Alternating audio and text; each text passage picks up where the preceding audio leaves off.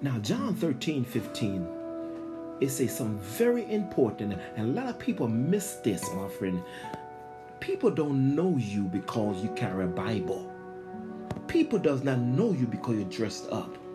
People don't know you because you sing in a choir. People don't know because you're hooping and hollering. People don't know you because you sing the song so beautiful like a mockingbird. But people knows you by this verse in John 13:35. And I'm gonna give you at least three versions. And let me give you King James first. And King James version say, "By this shall all men know that you are my disciples, if you have love one to another."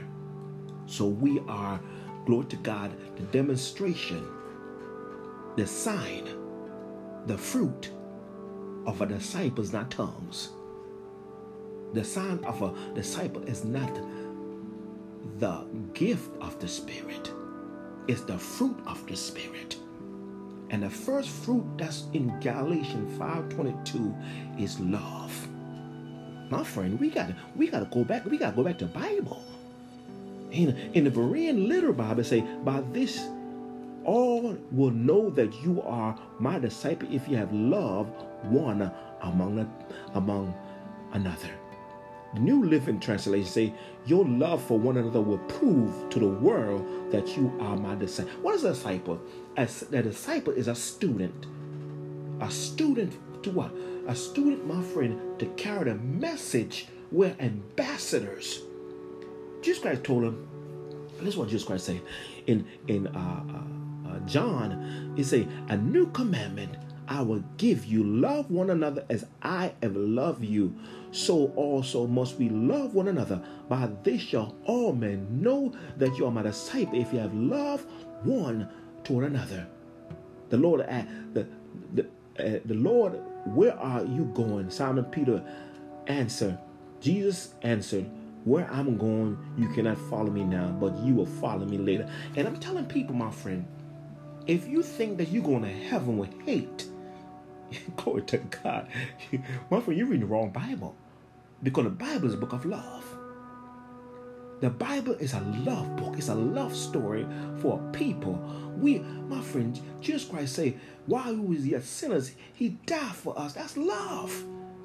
And people walk around him with a chip on their shoulder. They walk around with hate. They walk around with grudges. You can't be a Christian and grudging one another. You can't be a Christian and holding something that somebody have do you wrong. That's not love. Because in the New American Standard Bible say, "By this all people will know that you are my disciple." A disciple is a student. If you have love one toward another. I'm talking about love. The Amplified Bible says, "By this everyone will know that you are my disciples if you have love and unselfishness concerning for one another." If you are selfish, if you are mean, if you are nasty, you are not a disciple. You just a fan. You just a tear. You just a goat in the house of God. And I'm telling you, my friend, if you are a student for the word of God, you gotta love people that hate you. The Bible says, pray for them that despitefully use you.